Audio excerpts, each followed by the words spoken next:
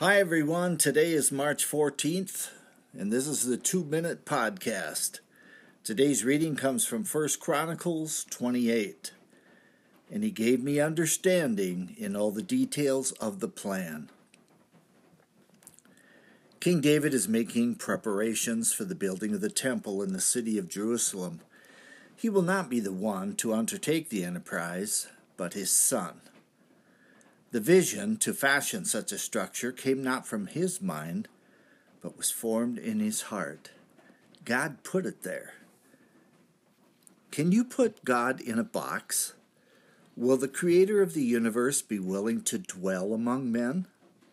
Will he who owns the cattle on 1,000 hills now be content to reside in a particular city? How is this so? Yet he was pleased to give David the plans for such a holy edifice. The blueprints were divine, patterned after the temple standing in heaven. And where did David find such understanding for such an endeavor? The grasping of such expertise was a gift. With our bodies, we see, hear, and touch. With our soul, we contemplate and experience joy or sorrow.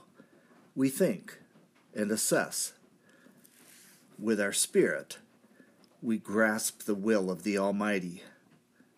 If we lack understanding, we have but to ask for it. The first great step is to call on the name of the Lord to receive salvation.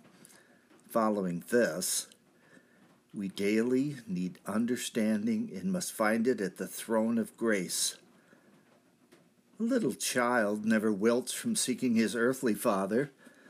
With such an example, call on the God of heaven, for our needs are many.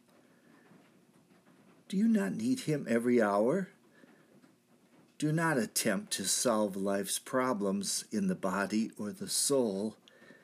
It is the spirit where lies the victory. And that's the 2-Minute Podcast for today. Thank you for listening.